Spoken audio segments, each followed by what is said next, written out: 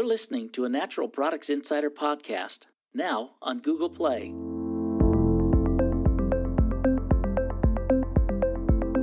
With Rachel Adams, Managing Editor.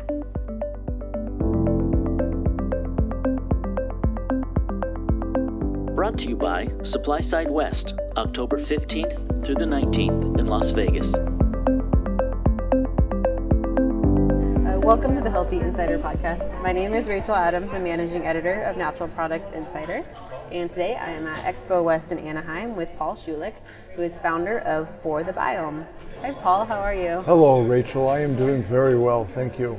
It's great to see you and great to talk to you. Thank you.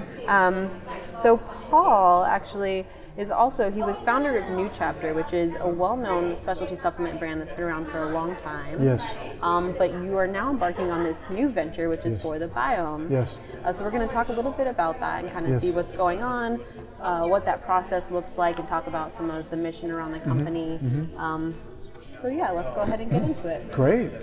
So let's start with just some background information. Can you talk a little bit about what For the Biome is? Yes. I think it's important that people understand what biome means first. And so, Rachel, when I ask you the question, what does biome mean? What is your first reaction? Well, my first thought is to think of the microbiome. Yes. And the gut microbiome. Yes. And gut health. Okay. But I know it's bigger than that. Well, what does biome mean? Biome means a biological community, a living community. And a microbiome is therefore a micro or microscopic community. And it's important to understand those definitions. So we named our company For the Biome because it's for the community. It's for not just the microscopic community, but it's for the global community. I love that. And that is a really, really key message for me. My son, Jeremy with a G, is employed by Project Drawdown, which is the third best-selling book of all time in climate change and in climate health. And my son Jeremy asked me, he said, "Dad, why are you making more products? You've been now making products for more than 40 years. The world doesn't need more products. The world needs to address the climate crisis." And I said, "Jeremy, I agree with you, but here's the twist. My art or my craft is working with the four kingdoms." So he said, "Dad, what's the four kingdoms?" The four kingdoms are the herbal or botanical kingdom, the microbial kingdom, the algae kingdom, and the fungal kingdom. And I work with them as my tools. That's my tool chest. So much like a carpenter has a hammer and a screwdriver, I work with astaxanthin from Haematococcus pluvialis, and I work with Aloe barbadensis, and I source the best, just like a good carpenter will source the best hammers and screwdrivers.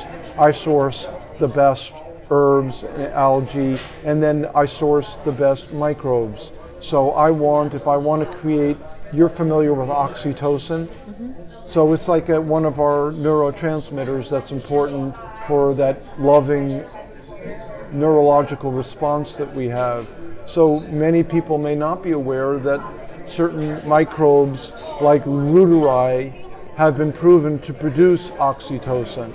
So I work with the microbial world, I work with the fungal world, particularly with yeasts like Saccharomyces cerevisiae, that are nutrient dense and that produce compounds like norepinephrine.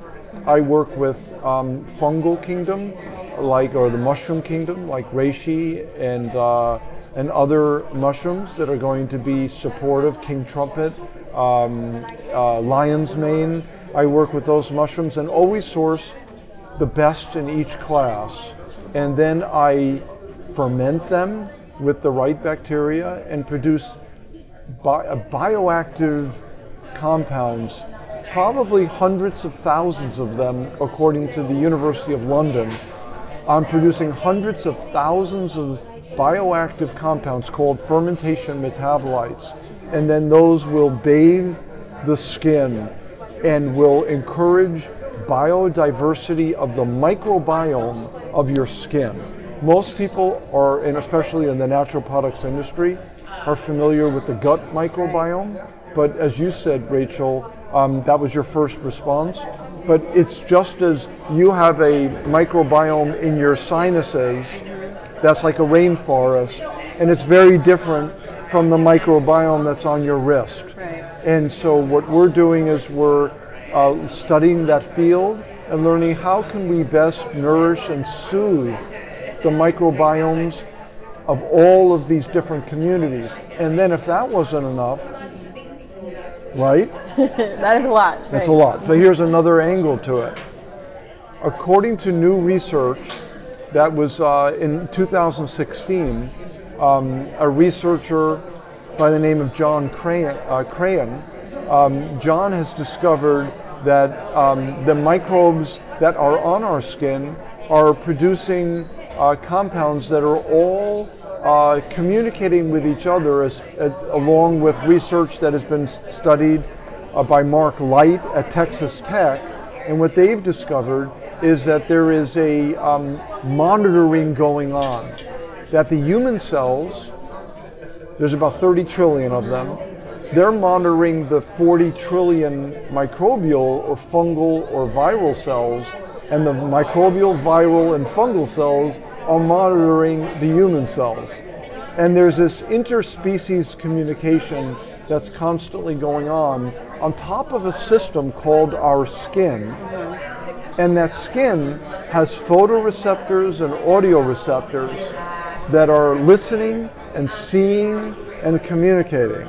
So, and is now, according to research at Japanese Science and Technology, in 2015, we now know that those systems in skin cells called keratinocytes, that those cells are now being considered a third brain. So I am looking at the first brain of our central nervous system, the second brain of our gut, and the third brain of our skin, how they're all communicating with each other, and then using the four kingdoms in order to nourish them and to optimize them and to soothe them. So I think I just have one more question. I'm curious, just because we were talking about the skin, the microbiome on the skin. Do you find, or have you found in research you've done, or just in general, that that there's a great diversity in people's skin microbiome, or skin microbiome? Would that be the right way to say that? Yes. Or would I say biome? Okay. On your skin, there are multiple climates, maybe 10 or 15 climates that are existing on your body's skin. And each one of them encourages its own diversity of microbes. Now, your range of skin microbiome will be much more different than my skin microbiome. So if I looked at your gut microbiome, there would probably be more similarity in your gut microbiome to my gut microbiome than there is between your skin microbiome and my skin microbiome. There's much more diversity. Oh, that's very interesting. Yes. So what we're looking at is the latest science as to how do we encourage the greatest diversity in the multiple climates that are existing in our skin microbiome. And the ones that we're, in all candor, focused on the most are the areas that we look at in each other the most. So for example, the face and neck. So that's why we have our face serum, and it's designed to make sure that we're not disrupting that. And then we produce a body serum that's coating the whole body. And that is also a critical component which is designed to encourage biodiversity. And then the washing, that we have three different masks. One is for cleansing, one is for as well as for cleansing as for adaptation to stress and restoring. So we're working at different mask applications depending upon your own particular needs. So aloe, for example, is very, very soothing, whereas mushrooms like reishi, for example, or lion's mane will help your body adapt to stress better. So we're depending upon at nighttime when you're ready to settle down, you'll have a different mask that you'll use than what you might use in the morning. Well, that's very cool, and this is very exciting. I really appreciate your time, and I appreciate you talking to me about For the Biome, and Yes. I can't wait to see these products on the market. Thank you, Rachel. I really appreciate your questions. You have a calm about you, which is very, very nice, and I appreciate the work that you're doing. Oh, well, Thank you. For more award-winning podcasts from industry experts, go to insider.com and click in the podcast section. You can also find us on Apple Podcasts or Google Play by searching Healthy Insider Podcast. Hit subscribe to never miss an episode. To join the conversation about the health and nutrition industry, leave a comment on the podcast's Twitter, Facebook, or SoundCloud account.